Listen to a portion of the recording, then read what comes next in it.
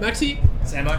welcome to the 78M Potty, everyone. We're joining you live from the Brisbane leg of Good Things Festival, and on the other side of the desk, the table is the lads in Sleeping with Sirens. What's going on? That's us. We're doing well. Yeah, we're feeling good. I'm Maddie. This is Nick. Yeah. We're stoked to be here. I'm glad you introduced yourself, because as I said that, I realised I didn't introduce you, so I apologise. We don't mind. We can handle that. We got it covered. But, first of all, how many times in the last, little week have you been asked if you're jet lagged?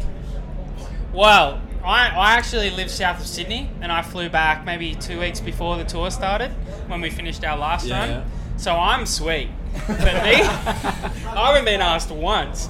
But these guys flew in, a week and a half ago maybe? Has it been that long? I don't even know anymore. I will say that typically, the handful of times that I've come over here, I've had the worst jet lag fucking ever, right? Yeah. Like 2 days of just pure hell. But for whatever reason on this trip, I didn't really experience that. I think the following day I felt like the day we got in, I felt a little weird, but I was pretty good to go after getting here. Well, I'm glad you answered like that, because we were actually going to try and stitch you up a bit and just ask you if you'd been jet lagged. But, It's 1 hour time difference from Sydney. It is a big time. And you know Real what? difficult. I'm feeling pretty We just want to make sure that done your right well-being now. is being looked after. Yeah, Yeah. thank you. Yeah. Yeah. That's Don't worry about the guys that flew for 40 hours. It's all about me. Don't worry about it. Always. It's a time of celebration. New album. Yeah. Music's back. Like the live shows are back. The scene's back to normal. How has it been as a roller coaster? I suppose the last couple of years, but more importantly, the last 6 months. How's that been for you guys? You want to answer? You go first. I think, I'd probably speak for a lot of people that the last couple of years were really tough, but I would say that it was especially tough for me.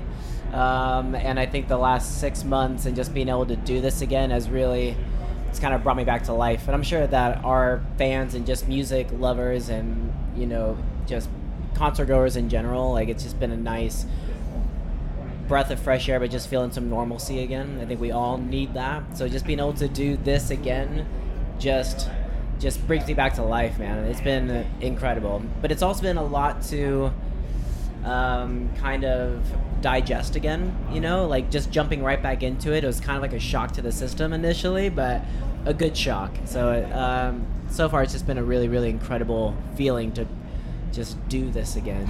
Yeah, definitely not taking it for granted again after everything's come back.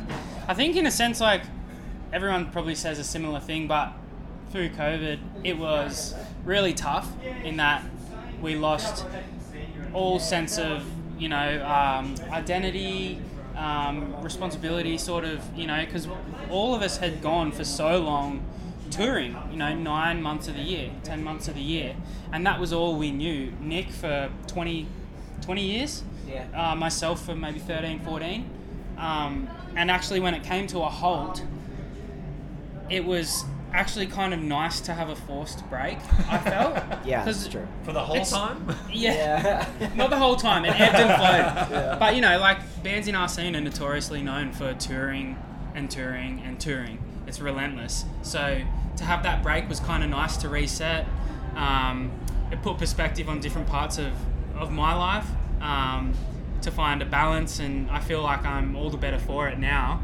And it gave us opportunities to go into other areas of our lives and discover things that we enjoyed, set up businesses, enrolled in uni.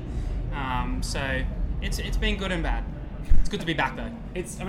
Obviously you're here for good things. You've had some headline shows as well. How have Aussie crowds been? Are they as rowdy as some of the crowds back home? How are we feeling? What's the comparison here? Pretty fucking rowdy, man. Especially yesterday. Honestly, all the shows so far have been really, really rowdy. Like, there hasn't been a show where I'm,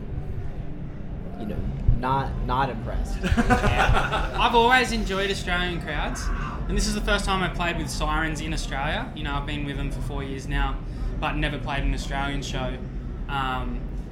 I feel stoked to be here, and I'm pretty proud of of what everyone's brought, crowd-wise. I think today will go off as well. Yeah, I think so. Hey, you're the true judge. You tell us. I'm the judge? Yeah. I was gonna say, I don't want that How is it responsibility. then? Yeah, I mean, you're the native here. Is there a lot of pressure? Like, I promise, guys, Australian bands, Australian. You know what? I have felt a lot of pressure this trip. Yeah. The guys are going, you need to show us around. And I was like, last time I was in Adelaide was when you guys were in Adelaide. Like, I haven't been there for 5 years either. But no, I had all family come out in Sydney. I had a bunch of family and friends in Melbourne. Today's actually the first show of the whole tour that I don't have anyone that I know in the crowd. So I feel a sense of, relief. That's the way lights can come out and play. Yeah. So I'm pumped. But Australia's it's been epic, yeah. I'm super stoked. Fuck yeah. You also recently released Complete Collapse, the 7th full-length album, which is massive, huge. Has number. it been 7? Fuck. What? 7 records. full-length. 7 full-length. According to my You're research, that right. could be You're I right. think you're right. You're I right. counted it up the other day. It's a lot.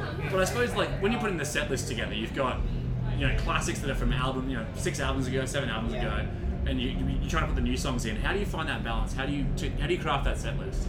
I think it gets harder and harder now. It gets hard because now, we all have ideas of like what songs we want to do and like what old songs we want to do. But then obviously with the new record out, we're really amped on that. So we're like, fuck, I want to play every song off the new record. But we have to look at it from a fan perspective too. Of they're coming out to see the classics too. So we've got to find just that equal balance. I think that the set right now has a good balance.